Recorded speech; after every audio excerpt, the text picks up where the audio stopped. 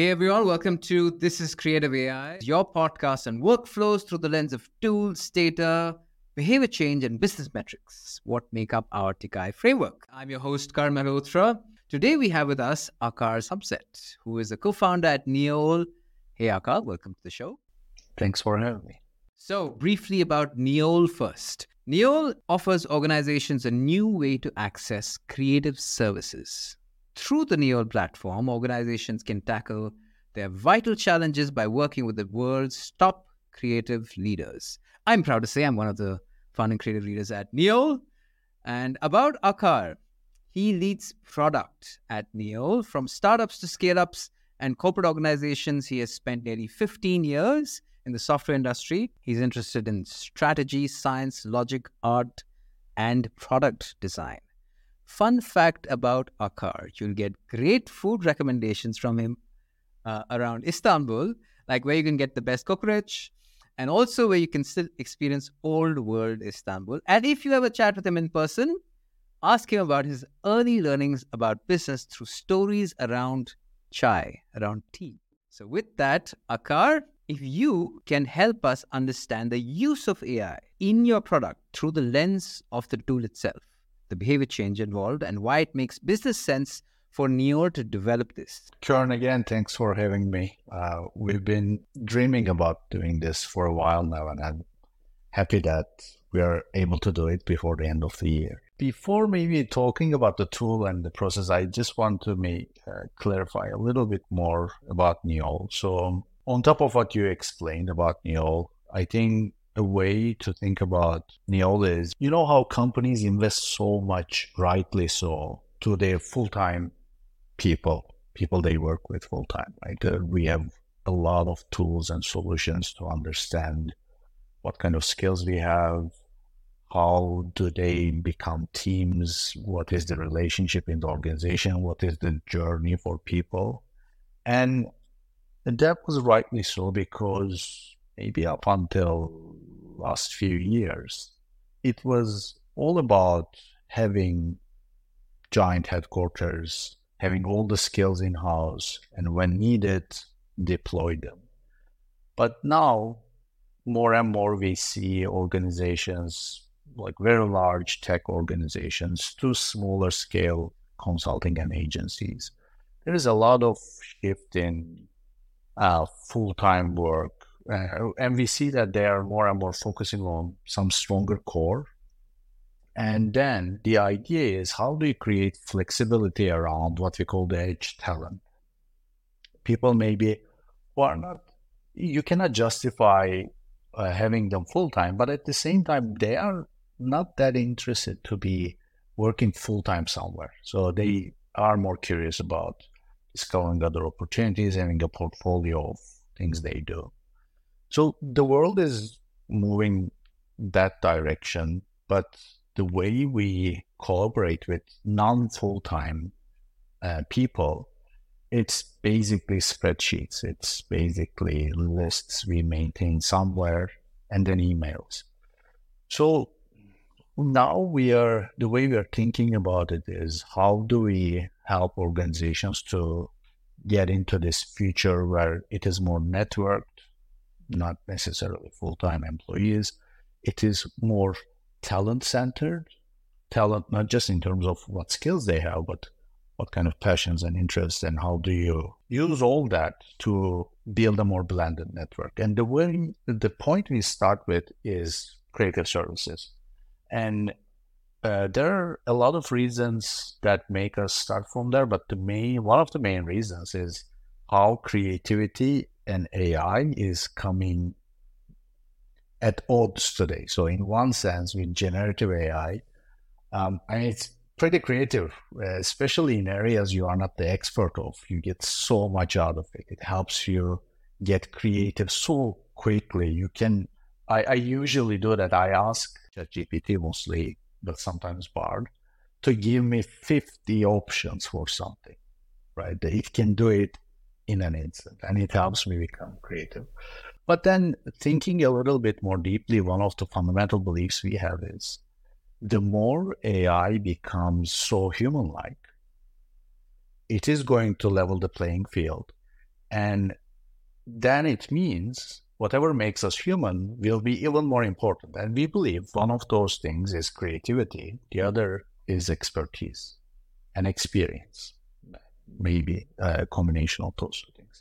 So that's why the way we think about AI, how it comes to play, is always focused on built on top of a few principles. So the first one is, we say, highlighting the human brilliance, right? Instead of trying to replace anyone, let's say that you're looking for a product designer. We are not trying to replace product designers. What we are trying to do is, how do we highlight product designers in the best way? And we can talk about how that happens today and how we envision it, so that they can focus on really bringing their creative mind and experience to the work they are doing.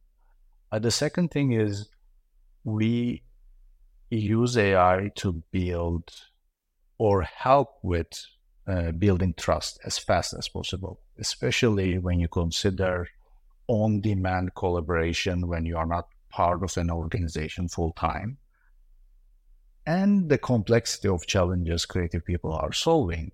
Trust building is essential. It's very, very critical. It is difficult to replace coming in together in a room and drink something, make some jokes, and break the ice. But at the same time, there are ways we can accelerate that process for people, especially collaborating remotely. And finally, I think what's most not as fun or interesting as the two things I mentioned is removing a lot of frictions from the process of collaborating with someone and making everything contextual. That's super important for us too. So these are the ways we are leveraging AI. We're talking about highlighting human brilliance, building trust, and then removing the pinpricks.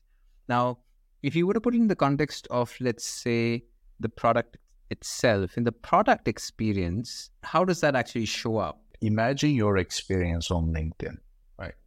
Let's say that you're looking for someone to do the next podcast with, and you want this person to be located in somewhere specific. You want that person to have fintech experience. You want that person to speak, I don't know, for some reason, Japanese maybe. And then what you need to do, imagine that experience. I mean, even thinking now, I'm overwhelmed. You have to first find all the filters.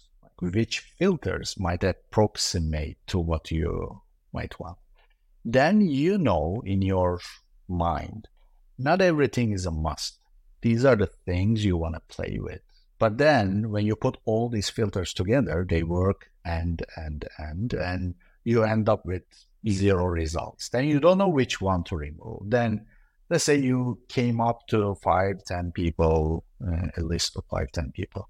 Then you need to make sense of all the profile information they have in LinkedIn. It's such a useful thing to have, but at the same time, you need to read their bio, you need to check their past experiences. Maybe someone has recommendations, they have a case study and all that. I'm already overwhelmed describing this, and it goes on and on and on, right?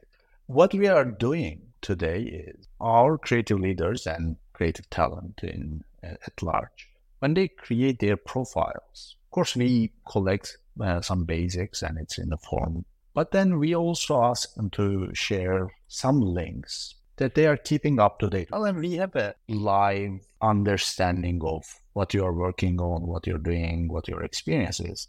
And then imagine the same scenario on Neo, which is you come and you just have a conversation with our AI and you say, okay, I'm looking for someone who speaks Japanese, has fintech experience, and I want to do a podcast on AI. Someone who maybe is experienced in giving talks, right? You just type this all. And what our AI does is, instead of you trying to make sense of all that information, it distills all that and tells you, here are a few people. Some of them are really hitting the mark on all criteria maybe, and some of them, well, they don't speak Japanese, but they work in the Asian region. So it is just that you have something. We call it challenges. You have a challenge. You're trying to figure out who's a fit. We just remove all the steps I mentioned. It's just typing your thing, and getting an answer specific to your context, specific to your challenge. It's not a list of skills, geography, etc. It is a description of you should talk to Kern because he did this, he's been there, and he's interested in this, he's passionate about that.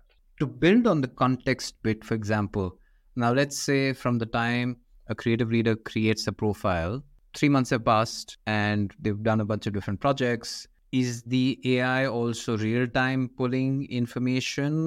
Because you have so many different creative leaders on the platform also, right? And I would imagine this word bias comes out where data sets are concerned, right? And you have recency bias also, right? And that's also a thing that ends up happening. So how does the AI work in a way where it's more real-time, it's pulling information, as you add more creative leaders, clients on the other side get the benefit of going through that much more talent, but it's also more like a uniform scraping or looking through all the talent that's available. How does that work?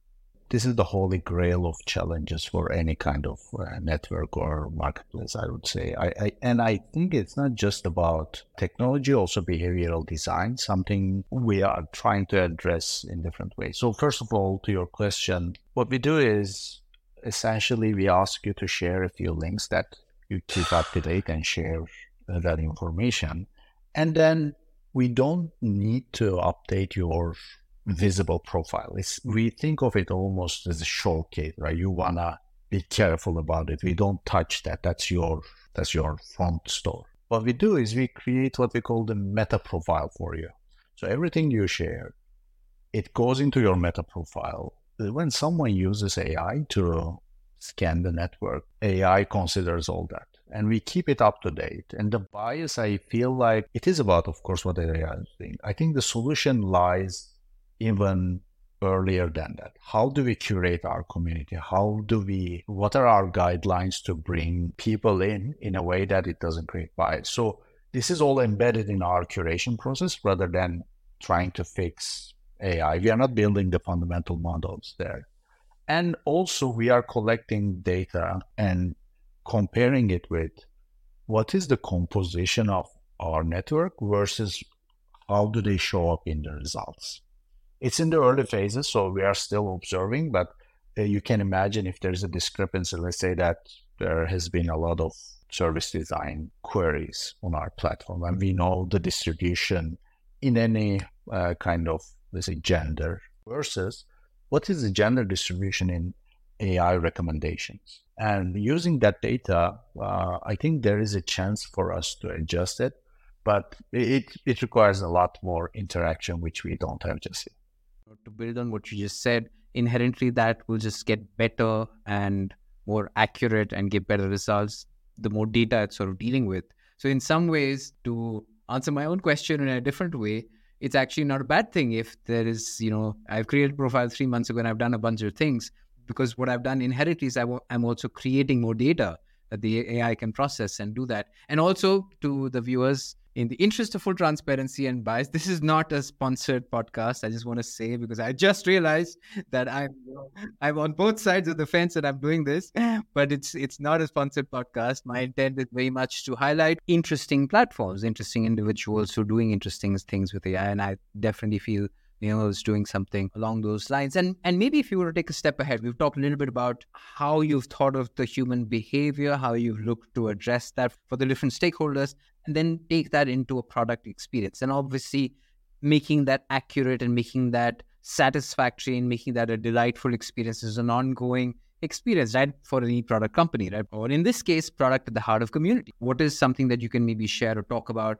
or things that you're looking to explore in terms of leveraging AI as a tech in your roadmap going forward?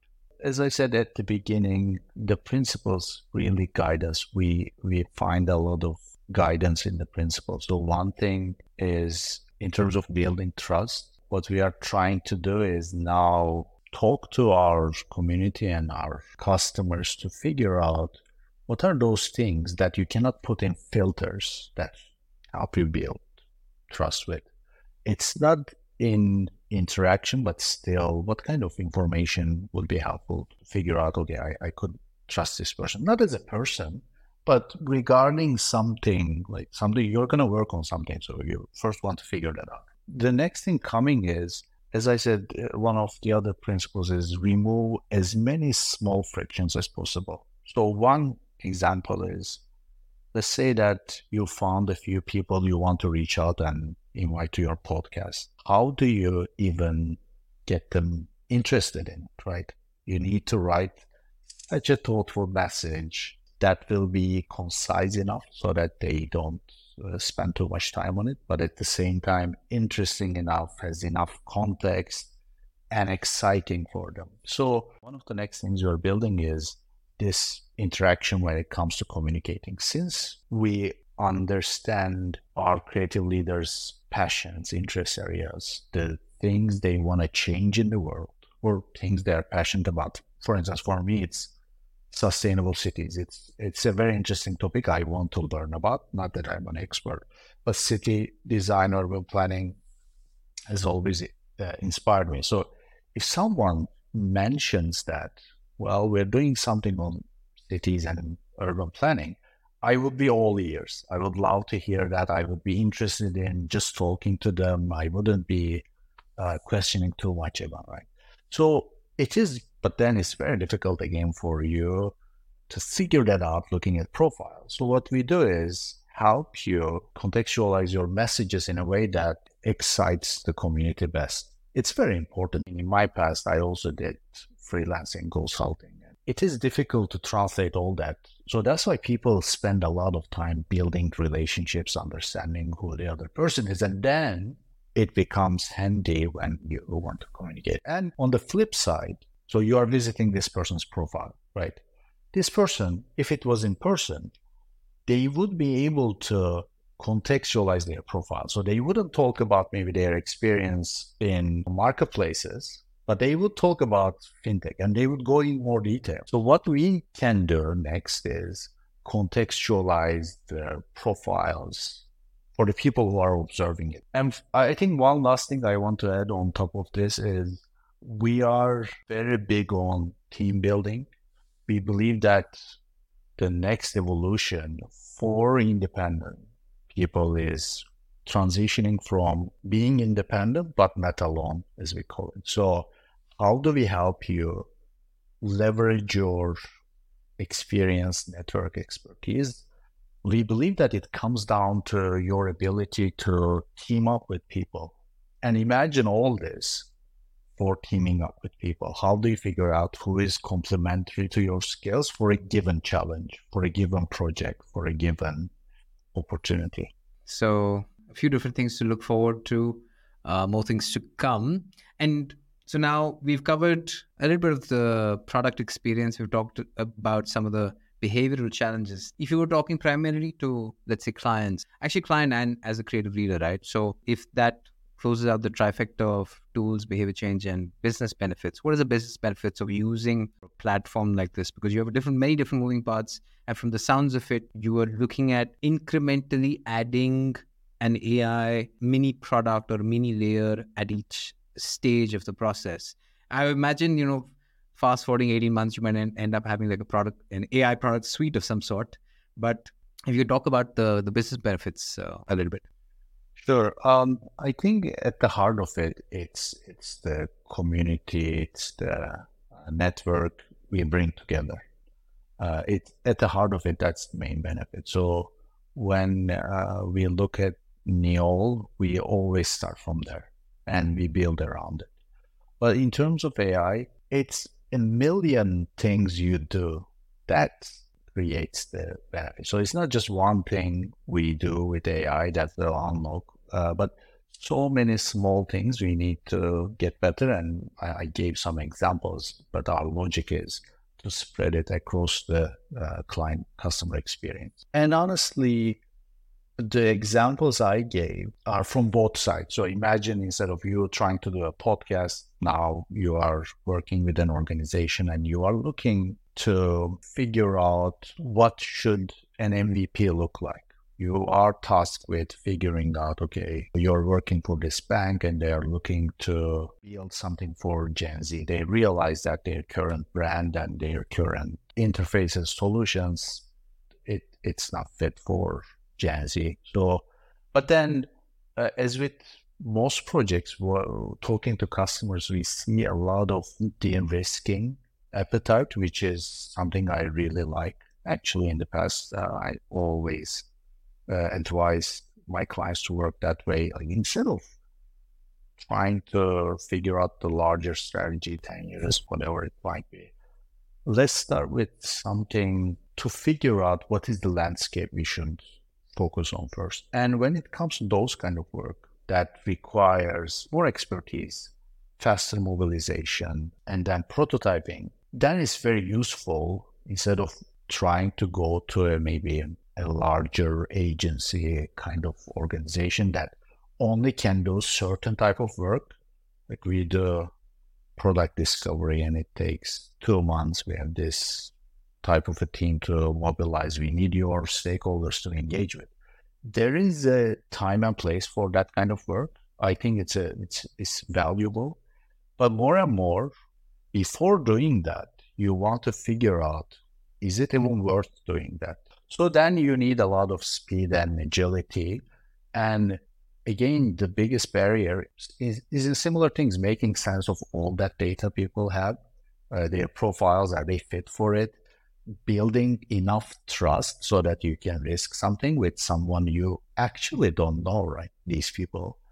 And I think this also brings us to another pain point, which is something we are working on at the moment. We are discovering more and more, is that getting to know those people, building trust. So what we want to help, as I said in the beginning, is to help organizations to become more network and AI enhanced, because that's the future we are going. People are becoming more and more independent. Organizations are focusing on their core more and more.